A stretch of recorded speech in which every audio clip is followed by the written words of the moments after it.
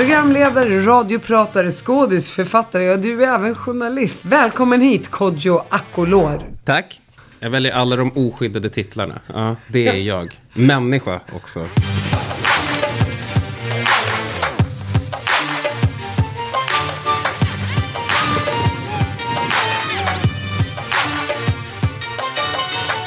Och svensk medborgare. Ja, är det en titel? Men det är inte en skyddad titel. Den är extremt kontroversiell. Så jag säger världsmedborgare. Ja, men det säger jag om mig själv också faktiskt. Den är faktiskt lite coolare. Ja, men det är väl också för att safea så att ingen kan vara så här, men vadå? Du är invandrare, jag bara, nej, jag är världsmedborgare. Hey, it's Danny Pellegrino from Everything Iconic. Ready to upgrade your style game without blowing your budget? Check out Quince. They've got all the good stuff, shirts and polos, activewear, and fine leather goods, all at 50 to 80% less than other high-end brands. And the best part? They're all about safe, ethical, and responsible manufacturing. Get that luxury vibe without the luxury price tag. Hit up quince.com/upgrade for free shipping and 365-day returns on your next order. That's quince.com/upgrade. Hiring for your small business? If you're not looking for professionals on LinkedIn, you're looking in the wrong place. That's like looking for your car keys in a fish tank. LinkedIn helps you hire professionals you can't find anywhere else, even those who aren't actively searching for a new job but might be open to the perfect role. In a given month, over 70% of LinkedIn users don't even visit other leading job sites. So start looking in the right place. With LinkedIn, you can hire professionals like a professional. Post your free job on linkedin.com/people today. Kodjo, du har bland annat varit programledare för Melodifestivalen. Det skulle vara mitt drömyrke. Berätta om det. För vi pratade om det när jag gästade ditt radioprogram. Morgonpass till P3. Nej, men alltså vad finns det att säga? Det är... jag tror att Melodifestivalen är jättemycket större utanför bubblan än när man väl är i den. Med det sagt så det var en jävligt häftig upplevelse och skulle lätt göra det igen om jag fick chansen, men nej, alltså jag tror nog att så här, som programledare så är det så mycket jobb som går in i att liksom delvis pre-production. Det visste jag inte, man gör jättemycket grejer innan någonting ska hända som sen följs upp av rep och jättemycket rep och ännu mera rep och kamerarep och positionsrep och textrep och dansrep och reprep och hopprep, så att man till slut liksom bara repar tills det är live och så kör man och så gör man om det igen i 4 veckor. Så att ja, det är så jag skulle sammanfatta upplevelsen. Så man går in egentligen lite som att göra en film, ett skådesyrke. Du går in och lär i manus. Ja, fast skillnaden med filminspelningar är att man väntar sjukt mycket och det passar mig jättemycket. Jag älskar det med en inspelning. Man drar dit, man kanske pluggar sina repliker, så sitter du och väntar 3-4 timmar. Tycker jag är fantastiskt. Mello är liksom man är hela tiden på, och sen är det efter intervjuer och mellan intervjuer men det funkar också. Alltså jag vet inte, jag tror nog att så här, det jag kan känna är jag skulle vilja göra det igen bara för att liksom förstå det. Det krävs, jag tror jag behöver typ 1 eller 2 omgångar utav någonting för att säga okej, nu har jag liksom, nu förstår jag hur det här fungerar.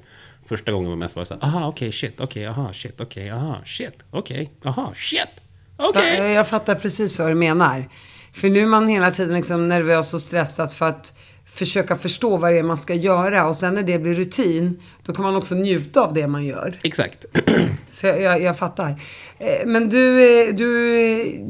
vi ska gå vidare med dig som skådis och författare, journalist och allting. Ja. Jag vill ju såklart, du är ju inte svensk och jag älskar ju och samtala med... Fast jag skulle nej, nog... men du får gärna säga att jag har fel. Jag väljer nog svenska. Okej, men härligt. Det känns viktigt i dessa tider. Du sviker oss invandrare. Nej, exakt. Men jag enligt vissa så är jag ju fortfarande det. Så att, ja. Men okej, men du har i alla fall rötter i ett annat land än i Sverige. Och du är ju född i Sverige på Danderyds sjukhus. Fint ska det vara. Men du har dina rötter i Ghana. Och berätta. Om din familj, om din uppväxt. Nej, men jag växte upp i Täby första åren. Inte något jag brukar prata om, i och med att det finns någon form av vänlig rivalitet mellan min hemmakommun Vallentuna och Täby. Jag vet inte ens om det är en grej. Det kanske är något som jag också har skapat och bara liksom låta hålla vid liv. Men Täby är en jävla skitkommun. Och jag flyttade då till Vallentuna, också känt som Sveriges Beverly Hills. enligt alla som är därifrån. Så jag växte upp där som liten, gick i skolan, ensam, utsatt, mobbad och så. Kanske inte liksom så här, jag har en hatkärlek till Vallentuna. Å ena sidan så kan man önska liksom att säga jag hade haft kanske en enklare barndom där jag inte kände mig så jävla utsatt på grund av min hudfärg, samtidigt som det är också det som har fört mig till där jag är idag. Så att liksom, om jag kunde skulle jag gå tillbaks 30 år och vara så här, det är lugnt, du kommer kunna tjäna pengar på den här misären, bara håll ut bro, och sen gå tillbaks. Så typ så. Så att du hade kunnat haft den tryggheten i känslan, trygghetskänslan att det här kommer bli bra. Men där och då, vad kände du då som barn? Alltså mest var man väl bara ledsen. Alltså sen, det var väl så här.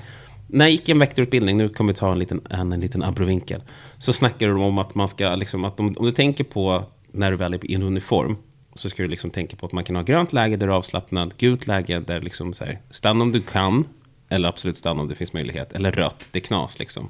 Var alltid gul. Så att liksom så här, om någonting händer så är du liksom mentalt beredd att gå upp till röd, men om ingenting händer så kan du också gå ner till grön. Och så var det att växa upp i Vallentuna, att man var alltid gul eller röd. Det fanns inte grön så ofta. Man är gul eller röd. Gul, röd, gul, röd, gul, röd. Vilket ledde till att jag var mest arg. Jag var jävligt arg unge liksom. Som växte upp i ett samhälle liksom, som skulle förklara för mig vad jag fick titulera sig efter och vilka ord de fick använda. Och medan mina föräldrar hade lärt mig liksom, att n-ordet till exempel var något som absolut inte överhuvudtaget är okej. Det är liksom inte något som man använder i Ghana överhuvudtaget, eller liksom benämner varandra som, så att det var inte något som mina föräldrar kände till, och när de väl kom i kontakt med det så var det så här, det här tar vi avstånd från. Problemet var att jag växte upp i ett samhälle som så här, en-bollar och en-kyssar, alltså det var ju ett vedertaget begrepp som allmänheten tyckte var fine. Men sen kom jag in i den här bilden och jag sa, men det stämmer inte, man får inte säga det. Då är det så här, men jo, det får man, för vi har bestämt det. Så här, du får inte bestämma det själv.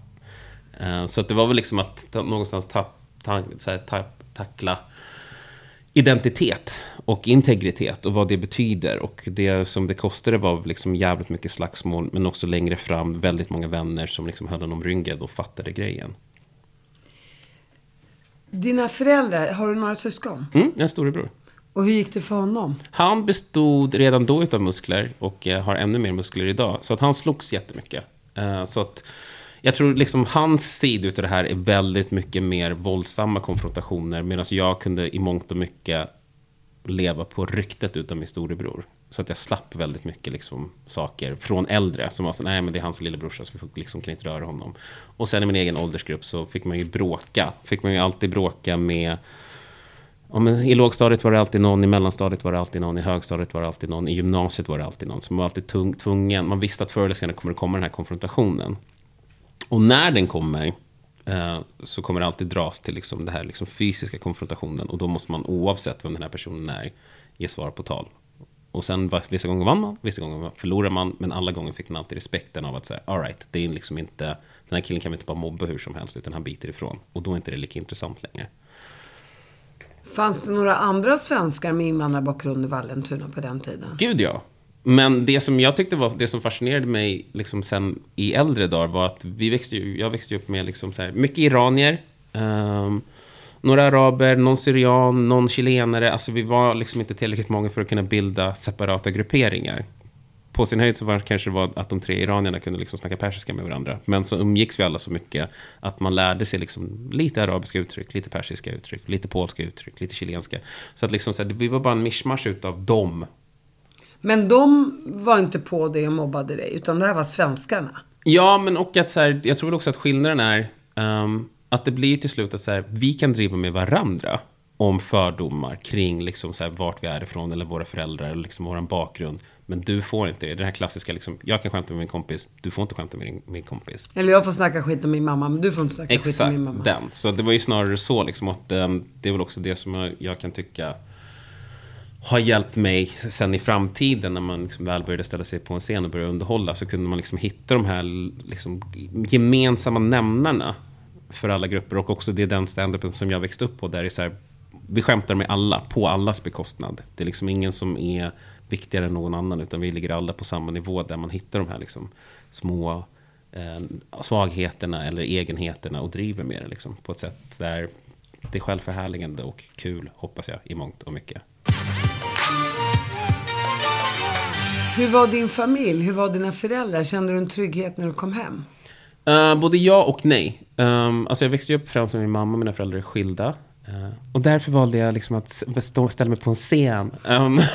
Men mamma var ju väldigt tydlig med att säga ifrån eller säga till din lärare. Problemet var ju att lärarna höll ju med de som liksom sa det till mig. Och brorsan var den som sa så här, slå dem. Bara slå dem.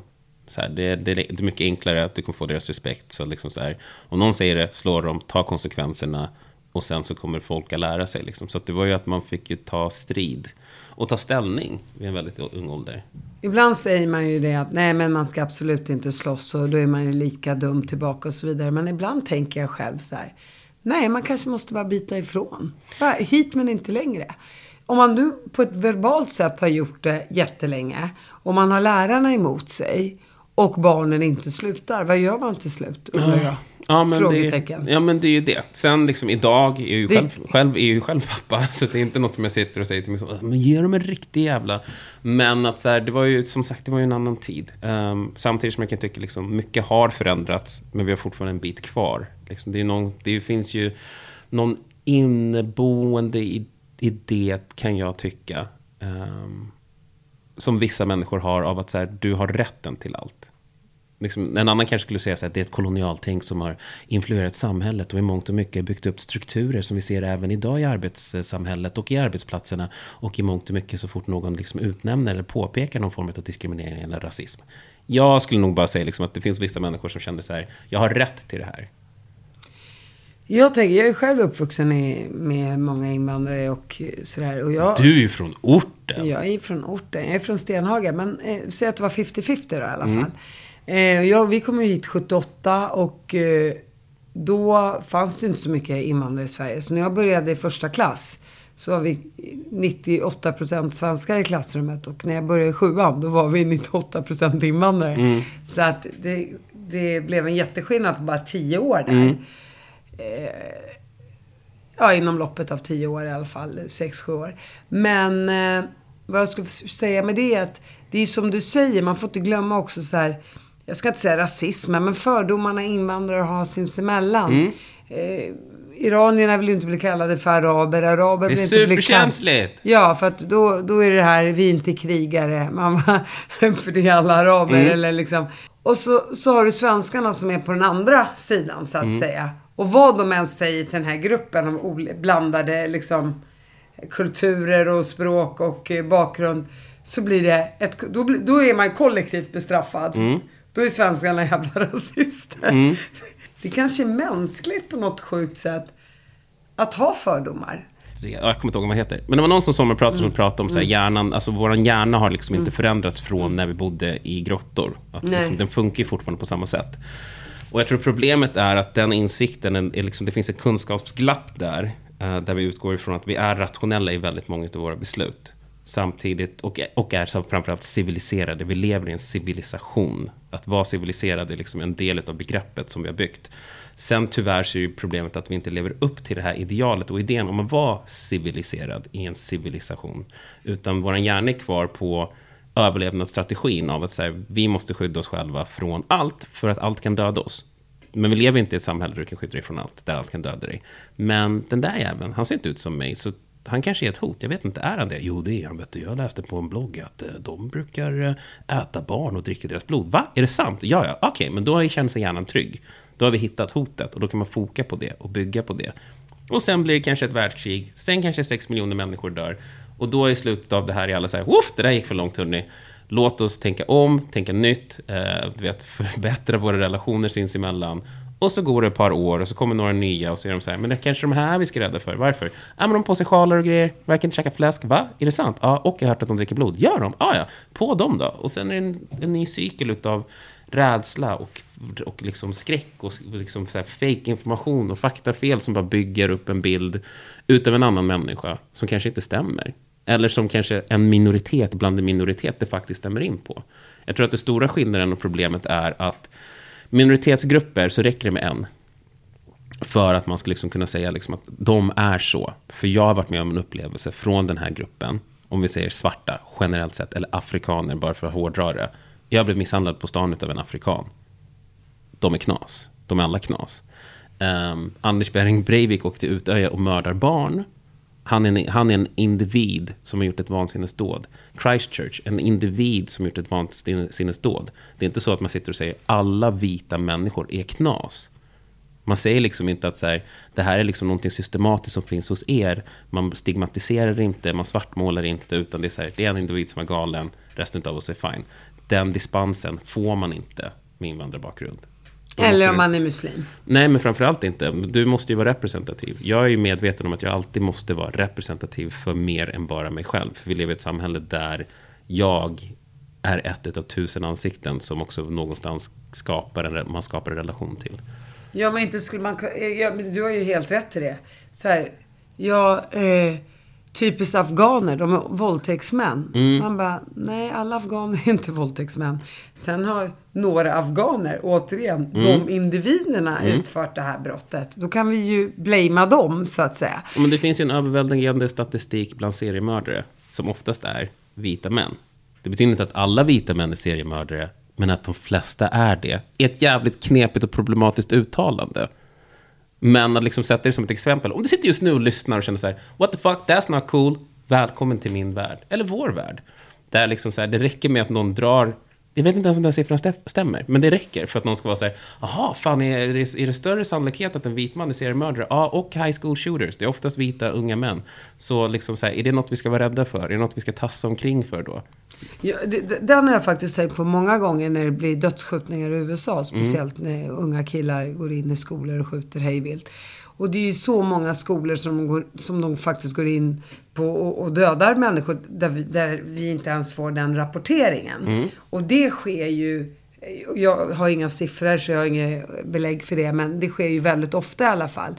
Oftare än de här självmordsbombarna som man hör om på tv.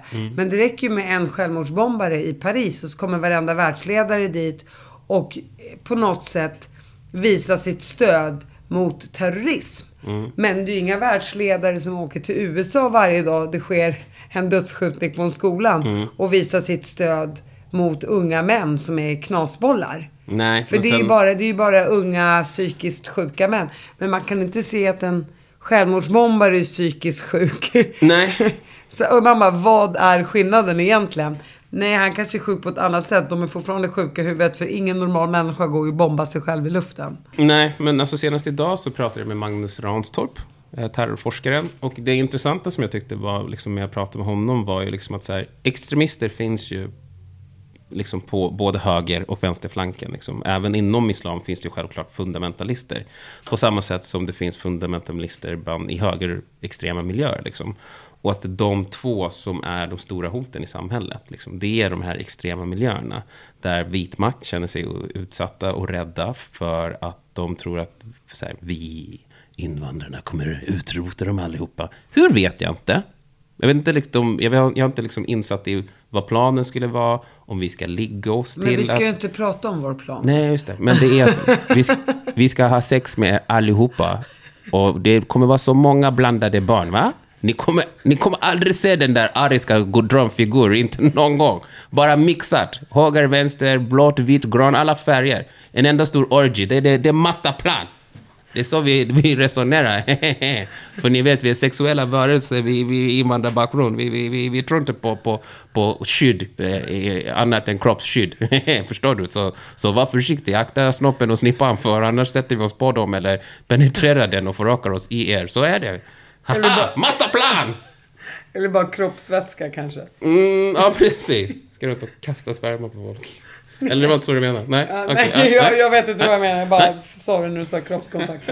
Men jag håller med dig. Men det är väldigt intressant att prata om det. Och också prata med människor som har kunskap inom det här där man också där de kan få förklara. Jag tror tyvärr att jättemånga sitter på en okunskap, och okunskap och rädsla, det är inte bra alltså. Men jag tror också att det är en okunskap och rädsla, men jag tror också att vi måste kanske omdefiniera vad svenskhet är för någonting. För det känns som att det är fel sida som tar den diskussionen, eller inte fel sida, men att diskussionen i överhuvudtaget borde bara vara att vi är svenskar. Och kanske även i förlängningen att vi bara är människor. För vissa saker kan vi vara överens om. Vi bor på en planet, alla är inte överens om att den är rund, vilket jag tycker är ett sorg för mänskligheten. Men låt oss anta att den är rund. Den befinner sig i miljontals mil med ingenting. Vi är på en livbåt omringade av ingenting, och vi har bara den här platsen. Men även det kan vi inte vara överens om. För att någonstans är det en grottmänniska som sitter och styr och ställer och säger, men jag måste ha allting nu. Det är därför jag kan tycka att det är intressant att läsa en artikel om att Sverige har 191 miljardärer. Det är 3% ökning från förra året enligt Veckans Affärer. Vilket jag tycker blir hur mycket mer behöver man? Alltså jag ska vara jättenöjd med 1000 miljoner kronor. Supernöjd. Men, eller kommer jag behöva mer? Kommer jag behöva ännu mer? Eller kommer de kanske försöka ta mina miljarder? Det kanske bara blir miljonär. Jag kanske bara blir mångmiljonär. Vad fan kommer hända då? Det är det här irrationella beteendet som jag tror att vi missar gång på gång. Där vi blir rädda för att vi känner oss hotade för någonting som egentligen i grund och botten inte är ett hot. Jag tror att om du har 1000 miljoner, jag vet inte om 10 mil hit och dit kommer förändra din livsstil. Nej, och jag förstår vad du menar. Och det är någon drivkraft som människor har. Eller man är rädd för att bli av med någonting. Eller någon ska ta det ifrån en. Och det är som du säger, det här sitter så långt djupt rotat i en människa. Det är svårt att bara förändra. Och det säger man ju att de som inte var tillräckligt rädda förut för 10 000 år sedan, de dog ju. Ja, och kvar blev resten av oss. Det är svårt att ändra om det som är så programmerat i så länge. Och där är ju rädsla och det där, det är ju en del utav problematiken. Ja, men man behöver inte ens, jag tycker inte de absolut bästa exemplen på irrationellt mänskligt beteende, det var början på pandemin. Kommer du ihåg när allt toapapper tog slut? Det började ju i Kina, och i Kina så tog toapappret slut. Sen i Australien, när det drog igång där, så tog toapappret slut. Tyskland, Frankrike, England, Sverige. Pandemin kommer och toapappret tar slut. Men det är det är ett grundläggande mänskligt beteende som man kan se över världen i flera olika länder. Flockbeteende. Exakt. Ja, men det var ju samma sak när de stängde ner hela världen. Det var ju också ett flockbeteende. Sen ställdes ju Anders Tegnell upp och sa, men vi tänker inte göra så här i Sverige. Då fick vi ju skit från hela världen. Och nu kommer det snart visa sig att Sverige var det enda land som gjorde rätt. Vi stod ju på oss, tycker jag. Det här är min personliga uppfattning. Blir inte arga på mig. Men jag kan tycka, men det där handlar väl om, jag tycker att Tegnell kanske har mer insikt i hur vi funkar som svenskar. Att de säger, vi måste ha större sociala avstånd. Jag har för mig, någon får gärna kolla upp det, men jag har för mig att svenskar generellt sett har det största personliga reviret. Alltså vi behöver jättemycket avstånd för att känna oss bekväma. Alltså vad fan, plötsligt vi alla varit i Spanien eller Frankrike och some shit, så kommer de med sina äckla kindpussar och grejer såhär, bonjour, och man bara, det är för nära. Ja. Men, eller så här, vill du ta en kaffe, vad vill han? Är han psykiskt sjuk? Exakt, jag känner inte det, så varför skulle jag umgås med det? Över 50% av svensk hushåll i Stockholm är ju ensamhushåll också. Så att någonstans, ja, det är lite glest och vi kramas ju och pussas inte som det är. Nej. Det är ju en stor omställning att behöva gå till att hålla 1,5 meters avstånd. Ja, men sen har ju svenskarna förmåga att lyssna på rekommendationer på ett annat sätt. Vi litar på våra myndigheter. Inte på våra myndigheter. Nej, vi litar på våra myndigheter. Jag menar det. Det blev lite motsägelsefullt. Ja. Nej, precis. Vi litar ju på våra myndigheter. När man säger att man ska ta influensasprutan, då gör man det. När man ska vaccinera barnen, då gör svenskan det. För att man vet att det är bra rekommendationer. Fram tills det är 25 grader och sol. Då kan vi tulla lite på rekommendationerna. Och det kanske kommer med klimatet, tänker jag.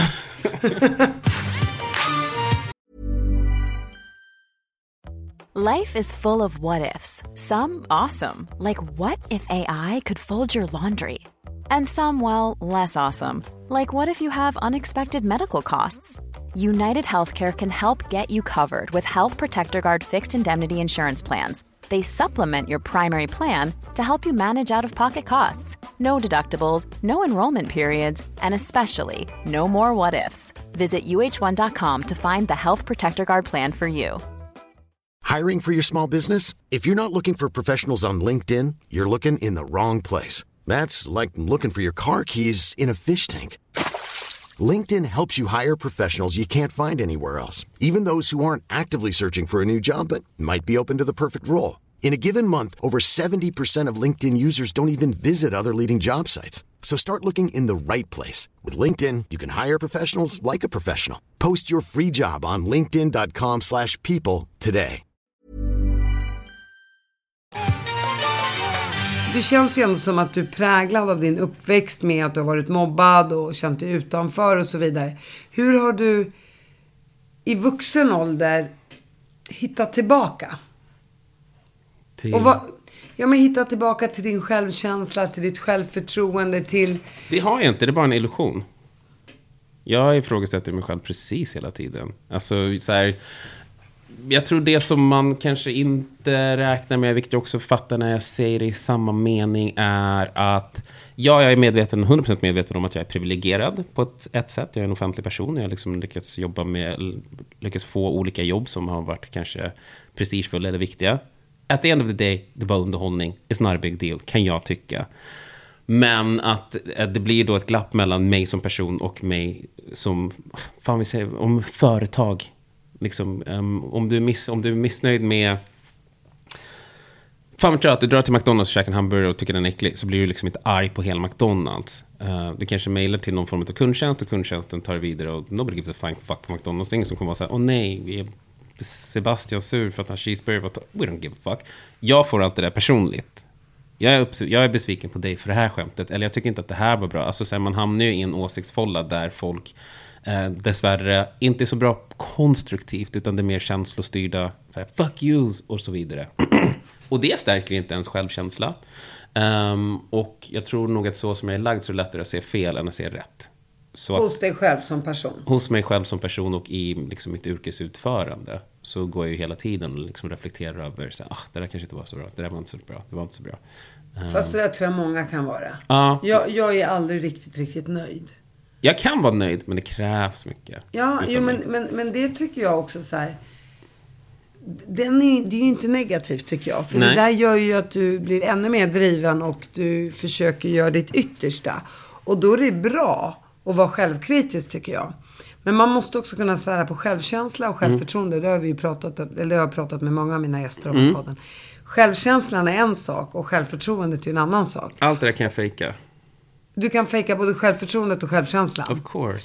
Men jag måste ju ändå säga, utan att veta såklart. Det är därför jag kastar ut en brandfackla. Men du känns ju ändå väldigt driftig. Du har ju tagit för dig i det svenska samhället. Du är skådis, du är programledare. Så du har ju lyckats med uppgifter och yrken som mer än halva Sverige bara drömmer om. Och vad är det som har gett dig det självförtroendet? För det är ju ändå någonstans ett självförtroende. Alltså fake it till you make it. Ja, men att våga göra det då. Att våga låtsas. Det finns ju en styrka i det också, tänker jag. Nej, berätta. Ja, men det är intressant.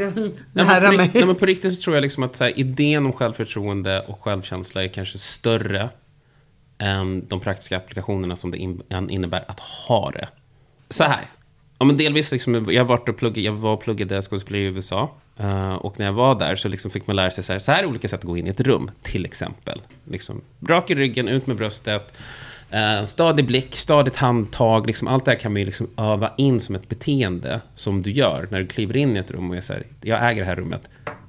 Det är bara en fasad. Jag äger ingen fucking ting i det här rummet. Jag vet ingenting om vad som händer här. Jag vet inte ens vad som kommer ur min käft nästa sekund. Jag vet inte om det är bra eller om det är dåligt. Kommer det vara dumt eller kommer det vara smart? Kommer det uppfattas dumt eller kommer det uppfattas smart? Allt det här går genom huvudet innan man kliver på. I mitt fall, innan jag kliver på en scen, innan jag liksom börjar prata i en mikrofon, innan jag sätter mig i den här podden och börjar prata, så är det bara liksom en massa ifrågasättanden. Sen i stunden så kan jag släppa allt det och vara självsäker. Och ja, så här är mina sanningar och det här är saker som jag tror på. Och sen direkt kliva ur det och då försvinner den känslan. Det är liksom inte något annat än ett medvetet val av att säga, ja men nu skiter jag i allt det där och bara är. Och det kanske är det som då ger en idé om självförtroende eller självkänsla. Att liksom så här, gå till någon och säga så här, vem ska jag prata med för om jag vill göra Mello? Ja, men den här och här. Okej. All right. Ja, men då mejlar man dem och säger, tja, jag vill göra Mello. Vad händer? Är det dig man ska... Okej, vad kul att du vill göra det. Vi får återkomma. Coolt. Men bara så att med, jag är taggad och jag är på. I slutändan så är det en handling som också i bakgrunden till allt det där är så här, det är klart att de kommer säga nej, jag är en värdelös människa, det finns ingen idé att jag ska göra det här. Ja, men så skulle jag också tänka. Ja, och då har jag ändå bra självkänsla och tycker om mig själv. Ja, men det gör inte jag. Nej, men förstår du vad jag menar? Jag fattar. Jag tycker det här är så intressant. Ja, det är därför jag menar att så här, man kan fejka det. Jag tycker inte att jag är en superhärlig, underbar person. Jag kan absolut säga det med övertygelse. Men jag tycker inte det. Jag tycker inte heller liksom att jag är så här speciellt talangfull eller duktig. Utan ärligt talat så tycker jag väl liksom att så här, vissa delar så kanske det handlar om att så här, kunna visa upp en viss mångfald. Och då är jag den som har liksom lyckats ta sig så här långt på grund av det, säger jag till mig själv. Och en annan del kanske bara är att larvigt eller tråkigt nog rätt tid, rätt plats. Liksom. Men jag går inte och lägger mig på kvällen och tänker så här, shit, vad Kodjo Akolor, det är... Så vad kände du med Melodifestivalen då? Du kände inte, fan jag är med här, fan vad jag är duktig. Nej, det var fan, det är ju press. Det är en oerhörd press. För att man är någonstans medveten om att så här, ett litet misstag här, en liten felsägning, ett litet snedsteg och så blir jag veckans drev. Här snubblar programledaren och halkar i sin egen spottloska. Ja, men du vågar ju ändå ge dig ut på ett okänt hav då. Ja. Vad är det som får dig att göra det då? Vad är det som driver dig till att våga? Tristess. Kan du förstå? Ja, men jag säger att jag driver till tristess. Tristess är det som driver mig. Jag blir uttråkad. Jag måste göra någonting. Du vill ha den utmaningen? Nej, jag skulle nog klara mig utan det. Men alternativet är att det är så jävla tråkigt utan. Förstår du? Alltså för mig så överträffar min rädsla och min tristess överträffar med mångt och mycket min liksom rädsla. Jag är fortfarande rädd och tycker att det är hemskt. Men alternativet är att jag har tråkigt och jag pallar inte det. Det är det värsta tänkbara. Och då menar du, då håller du dig sysselsatt. Och även om det är en risk du tar så är det i alla fall inte tråkigt. Det är bättre att känna stressen och rädslan än att bara vara uttråkad. Ja, men det är precis som, vad fan, du vet när man var liten och hade lärt sig cykla. Så vill man gå lite fortare och lite fortare och lite fortare tills man ramlar och slår sig ordentligt. Men så hoppar man upp på cykeln igen efter ett tag. Och det är väl samma sak där, karriärsmässigt. Att så här, det är skönare att cykla än att gå. Så då cyklar jag igenom möjligheten. Jag har ramlat och jag har slagit mig ett par gånger. Men jag har lärt mig liksom så här, men här kanske det gått för fort. Så det spelar egentligen ingen roll om du får 1000 nej. Och de säger, vi tycker du är sjukt dålig, Kodjo. Men tristessen fortfarande gör att du hellre tar 20 förnedringssamtal där du får ett nej för att du kanske får ett ja det 21:a samtalet än tristessen. Ja, det är roligare att aktivt jaga någonting och liksom så här, vara rädd för vad som händer när du väl får tag i det än att inte göra någonting alls.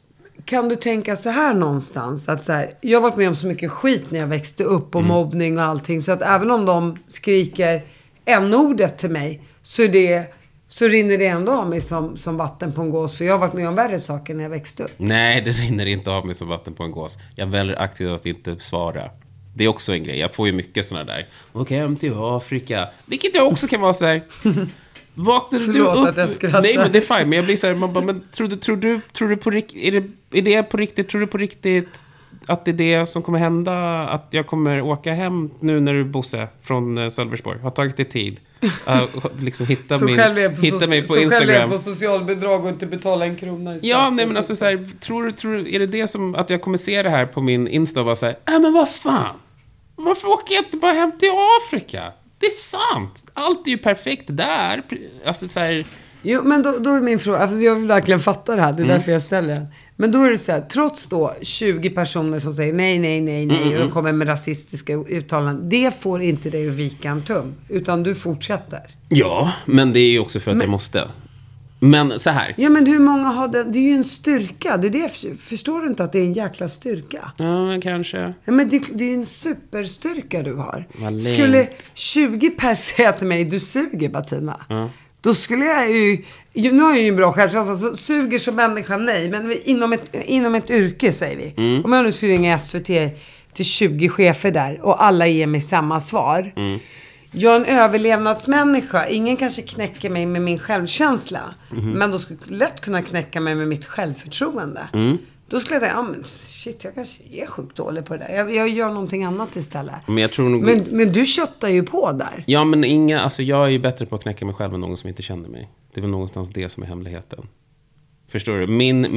Min egen självkritik överträffar ju fan någon random människa på Facebook eller sociala medier som jag säger, du är sämst. Man bara, I don't care.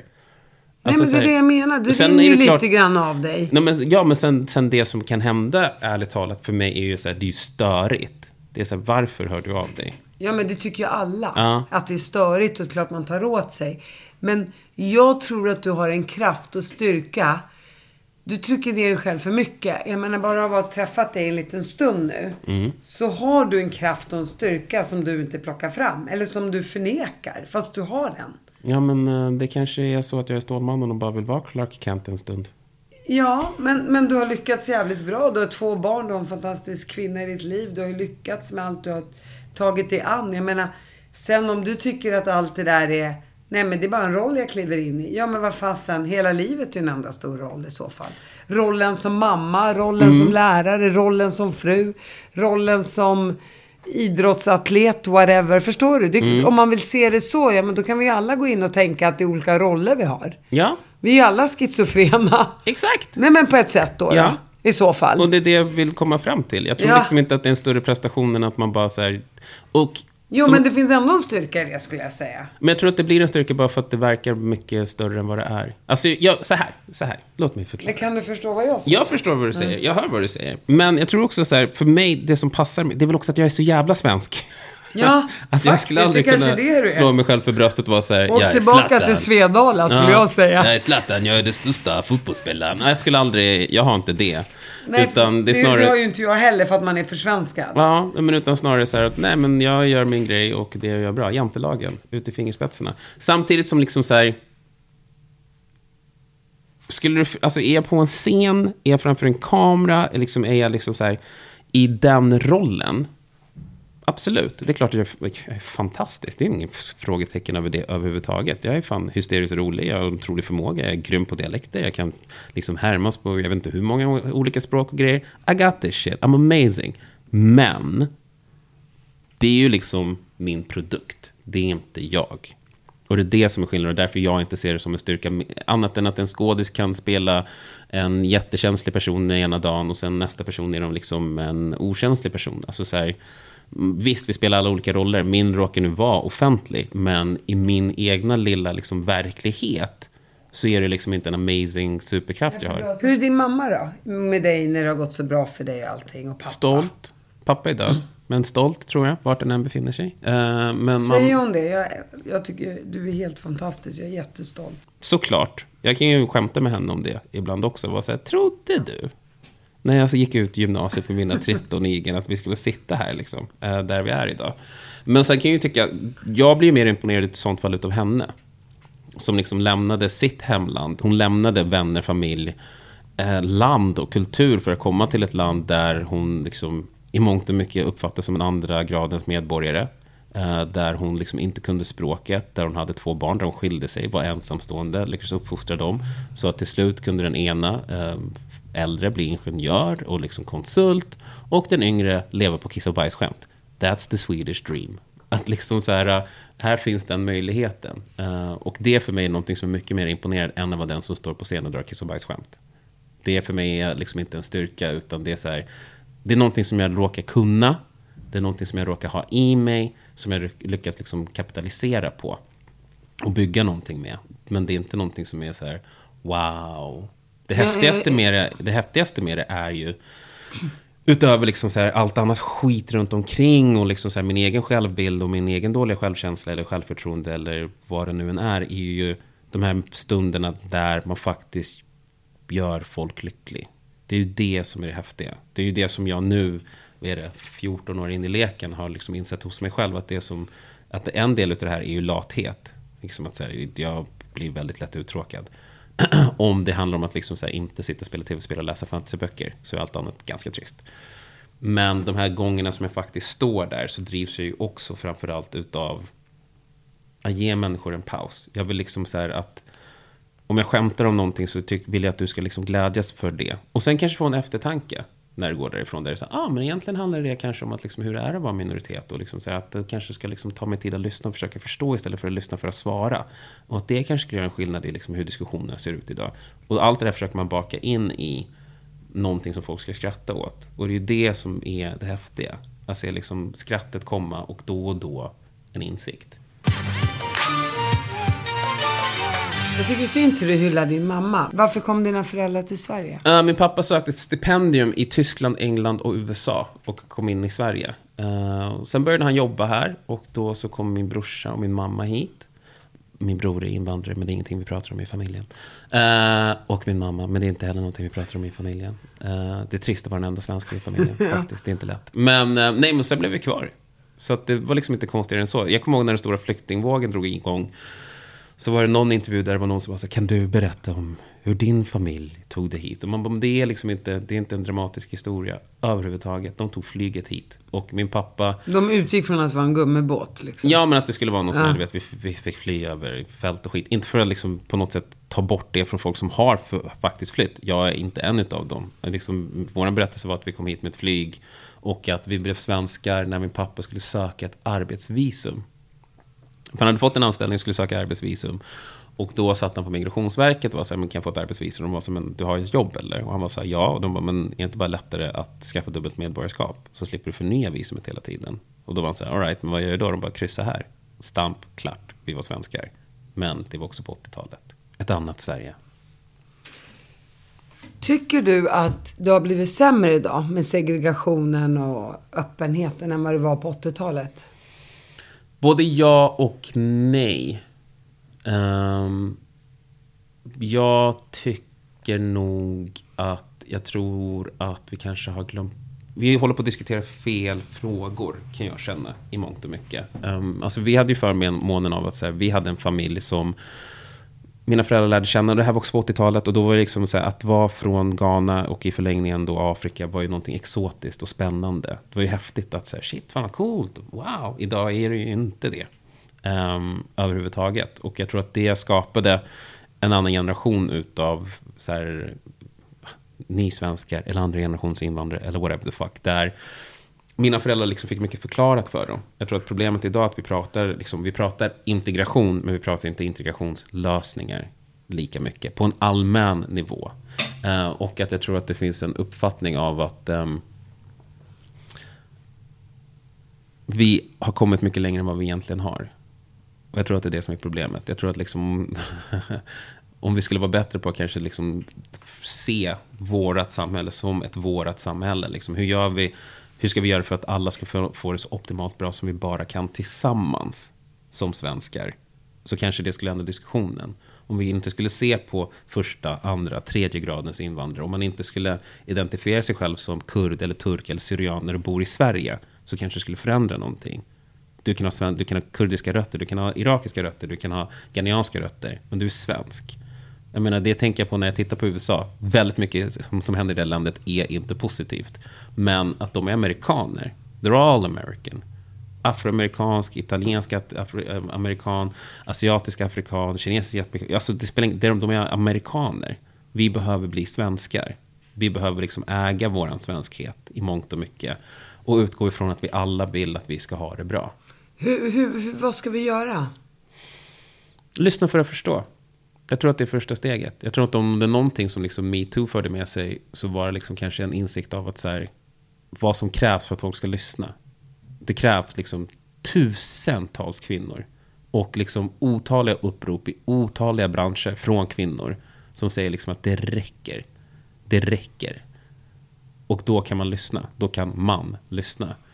Och att det är synd att det är det som krävs. Och vad skulle behövas göras då? Vad är steg nummer 1? För jag menar, det går ju inte. Jag tror steg nummer 1 är väl att liksom så här, i allt annat så ska det finnas en mångfald. Om jorden ska finnas så ska det finnas en biologisk mångfald. Om du någon gång varit i banken och ska liksom spara pengar, så vill de att du ska ha en diversifierad portfölj. För att det minskar riskerna. På en arbetsplats så funkar det inte det likadant. I samhället så funkar inte det likadant. Mångfalden är för många människor inte någon fördel. Förutom när du ska käka thai, koreanskt, kinesiskt, japanskt, eritreanskt, grekiskt, makedonsk mat, så är det fine. Men människorna klarar vi oss gärna utan, för vissa. Och det är där jag tror liksom så här, det kanske är det, man. Det kanske är det. Vi kanske ska ha en enda stor fucking matfest. En enda stor nationell matfest. Vi har en nationell utbytesmatfest. Vi börjar med det som alla kan komma överens om är nice, att vara mätt. Vi börjar där och har bara matutbyten. Men jag tänker att att vi borde göra mer sånt. Ja, mer sånt. Mer mat till folket. Låt oss bara sitta och break bread. Jag menar, även om du är en muslimhatande, judehatande, homofobisk jävla människa som känner sig usch, det finaste som finns, det är vitt och allt annat är äckligt, så är det svårt att motstå en jävligt delicious kebab. Bara ta en tugga och sen så kan du få liksom se om inte det hjälper i din ilska och irritation. Med extra mycket vitlökssås. Ja. Och jag undrar, jag vill gå tillbaka till högstadie och du dåliga betyg och allting. Vad hände efter det? Och när kom du in på banan att du ville bli skådis? Och när kom ditt genombrott? Jag vet inte om... Alltså en del av mig i mitt huvud tänker fortfarande att jag inte haft mitt genombrott än. Där är jag mentalt. Så här, jag väntar på den här stora grejen som ska hända. Det är en drivkraft i det också. Ja, men som så här, snart kommer den där grejen hända som så här, kommer förändra precis allt. Samtidigt som jag skulle nog säga att idén, alltså just ståuppkomik var ju liksom startskottet på alltihopa. Och det var ju när jag var 6 år gammal som jag såg Eddie Murphys Delirious med min storebror. Och skrattade när han skrattade. Och det var ju liksom inte mer än det. Men jag växte upp med en styvfar som älskade Monty Python. Och Allo Allo Hemliga Armén. Och Pang i bygget och alla de här humorserierna. Så jag kollade extremt mycket sånt liksom. Där var ju före YouTube och Netflix och allt. Så att man kollade på det som fanns hemma. Så att jag matades ut av stand-up och humor. Och någonstans där så började jag upptäcka på roliga timmen som jag hade i lågstadiet att jag var rolig. Och det var någonting som gjorde att liksom, det blev en liksom identitetsförskjutning. Jag var inte den svarta killen utan den roliga killen. Och det är någonstans för liksom det som startade den här idén om att det kanske fanns något annat man kunde göra. Sen var det i slutändan min fru som var den som liksom fick mig att söka till en stor kurs. Och så började det typ. Jag vet inte, jag tror väl att det stora genombrottet var Stockholm Live 2007. Då var jag med och gjorde Stockholm Live sista säsongen. Och sen efter det så fick jag ett jobb på The Voice TV som fanns då. Och på 4 när jag gjorde Talang 2008. Och sen därifrån, as they say, the rest is history. För då stod du i kulisserna och pratade med... Exakt, jag var sidekick till Peppe Eng. Det kommer jag ihåg faktiskt. 2008. Och Sara Larsson vann det året. Våra karriärer har gått exakt lika bra. Ja, på olika sätt. Men absolut lika bra. Det beror på hur man ser det. Nej, men det var där, antar jag, som det började. Och sen efter Talang då så gjorde jag en intervju på morgonpasset i P3. Som sen skulle bli mitt hem, mitt andra hem. Och där var ju jag för några veckor sedan. Ja, härligt va? Ja, superhärligt. Ja, måste du säga när jag sitter Vi har här. ju varit i ditt vardagsrum, tänkte jag säga. Mm. Och sen har du gjort lite skådespelarroller. Ja. Berätta om dem. Där är väl kanske det längsta projektet jag jobbat med, det var julkalendern. Och då där jag insåg att så här, fan, det här är superfett. Älskar det, för att man väntar väldigt mycket. Och det är jag bra på. Sen har det väl liksom varit lite så här inhopp här och var och sånt. Man går på auditions, bommar, audition efter audition efter audition. Det var också något de sa när jag var och pluggade i New York. Att så här, det första du måste vänja dig vid är att du är liksom inte en skådespelare. Du är en människa som går på auditions och blir avvisad. Du måste vänja dig vid att bli avvisad gång på gång på gång på gång på gång. Och sen kanske någonting händer som gör att det lossnar. Så att där känner jag liksom fortfarande att jag håller på att utvecklas och lär mig i slutändan. Att bli avvisad, men också så här om mig själv och liksom så här hur man ska liksom plocka fram olika aspekter utav sig själv för att kunna ge en trovärdig bild utav en människa som inte existerar. Så att det är ju något som jag fortfarande jobbar på och hoppas på kommer få göra mer. Men jag tycker det är skitkul. Det är absolut roligast jag kan göra just nu. Om det inte är att stå på en scen och underhåller folk. Ja, just och radion. Det är också kul med radion. Det är kul med radion. Och Melodifestivalen som ses av över 3 miljoner människor. Känner du att det blev ett genombrott? Jag tror inte det. Jag tror inte det. Jag tror inte man kommer se några såna här... Alltså, det är inte... jag känner med Mello att så här, jag var inte helt okänd innan. Kanske blev lite mer känd efter. Men att det är inte det som är syftet för mig heller.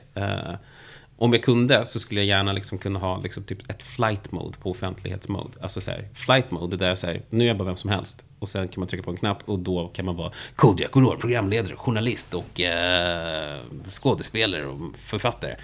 Och sen stänga av det, bara vara så här, Kodjo Akolor, osäker 39-åring som håller på att planera sin 40-årskris nästa år. Får du någon hjälp av frugan där hemma? Med självkänslan och bygga upp dig själv?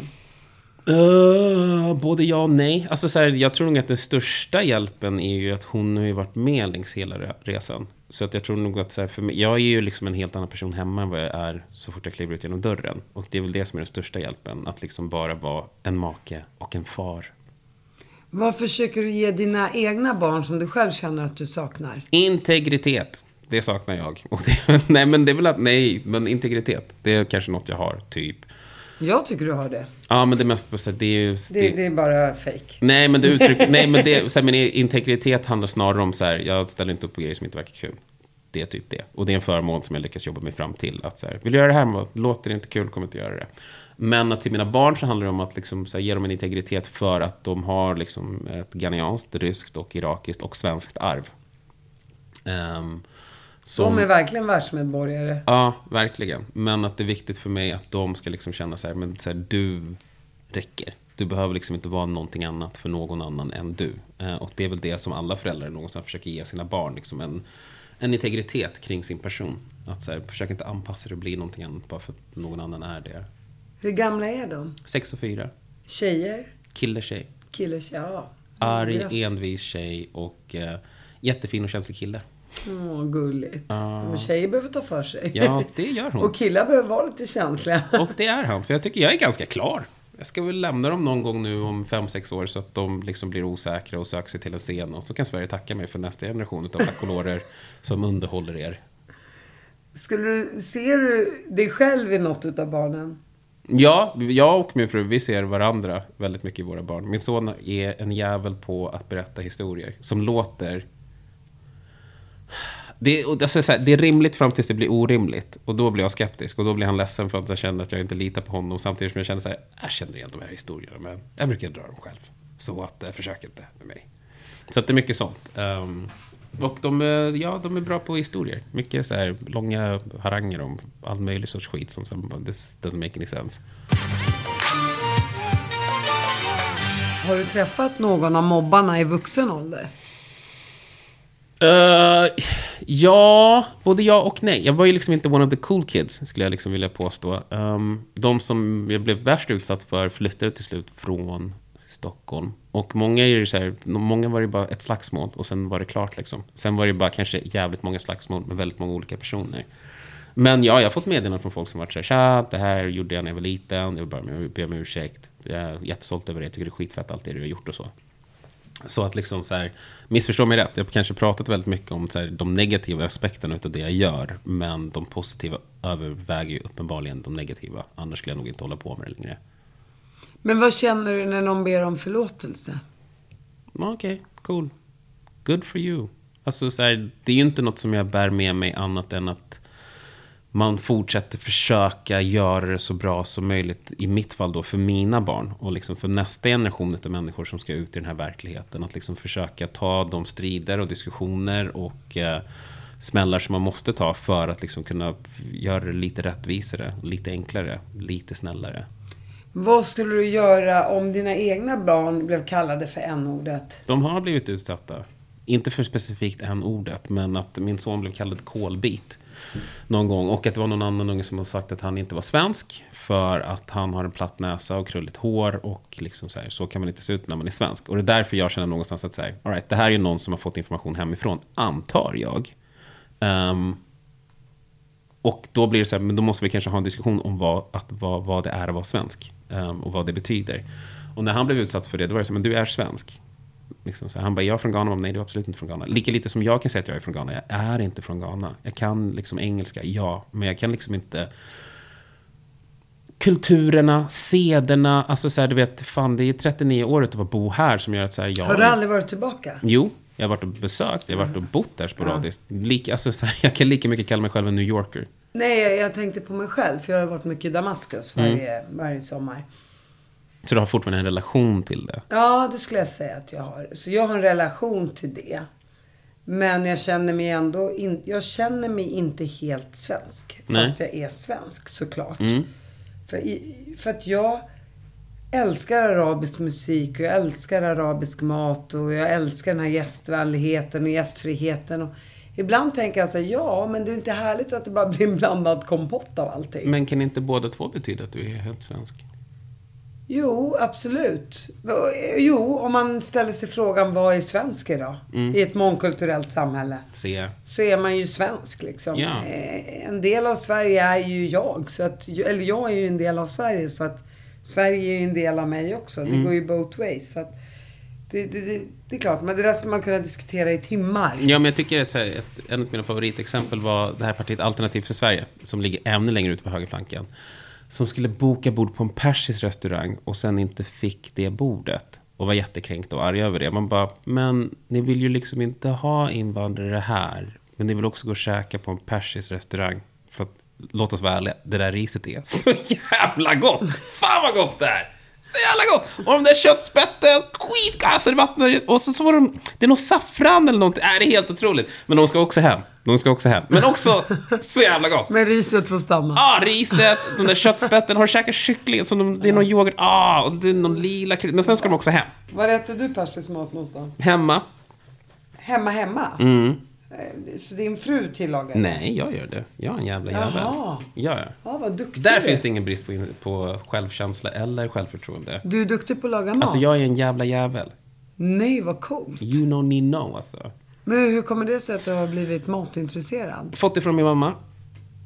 Hon växte upp, alltså så här, i Ghana så liksom går ju matlagning i generationsled. Så hon stod och kollade på sin mamma laga mat och sen fick hon laga mat och jag stod och kollade på min mamma laga mat och sen började jag laga mat och sen blev vi influerade av alla de här liksom människorna som vi vuxit upp med. Fick du hemlagad mat varje dag, mamma? Ja.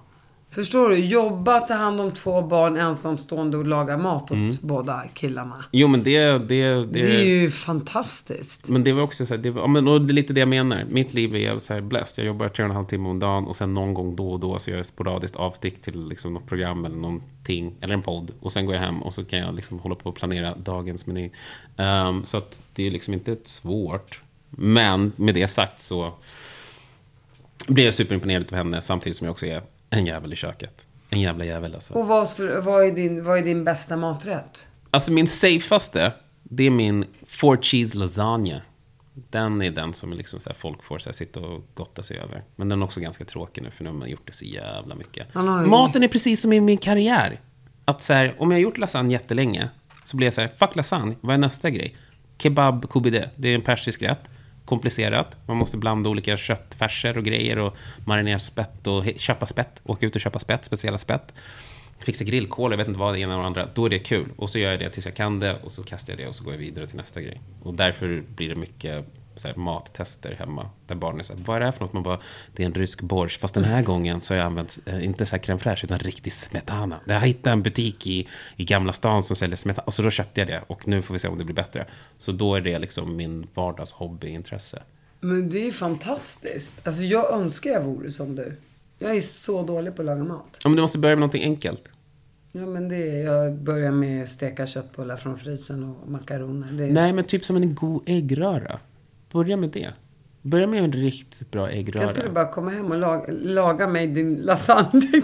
Nej, jag sa inte ens lära, jag sa laga. Ja, kan inte du komma och laga mig din lasagne? Absolut. Och så kan din familj komma hem och du säger tada! Det sket sig direkt, kan jag säga. Nej, men alltså börja med någonting enkelt. Det skulle vara mitt tips. Det är klart, alltså så här.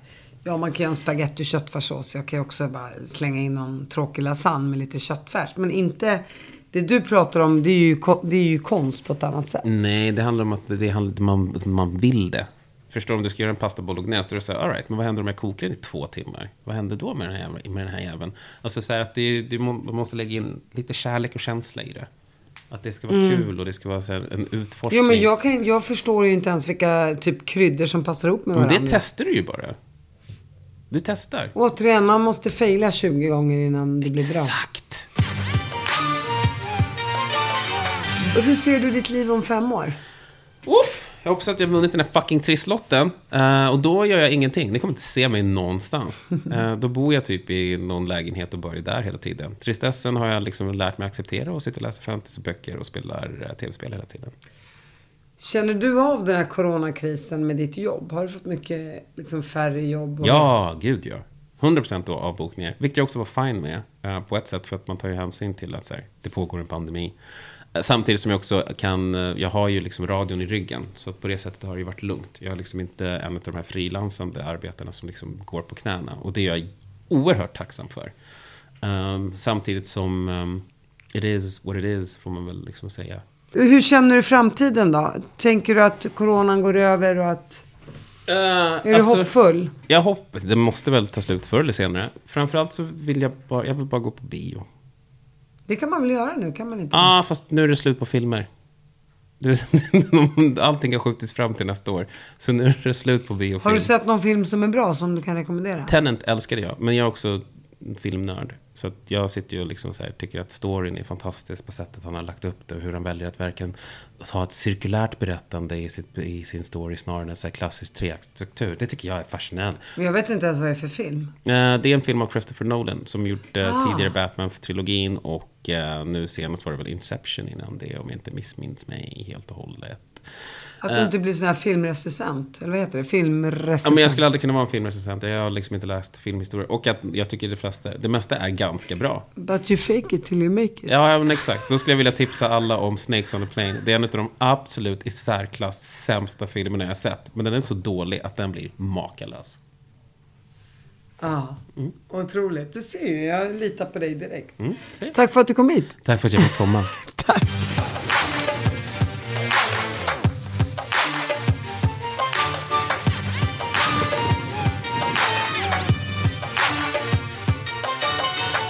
När blir lasagnen då? Jag måste gå ut och köpa högrevsfärs och ja, när du vill. Ja, men det kostar en del. Men jag gärna. Men jag switchar.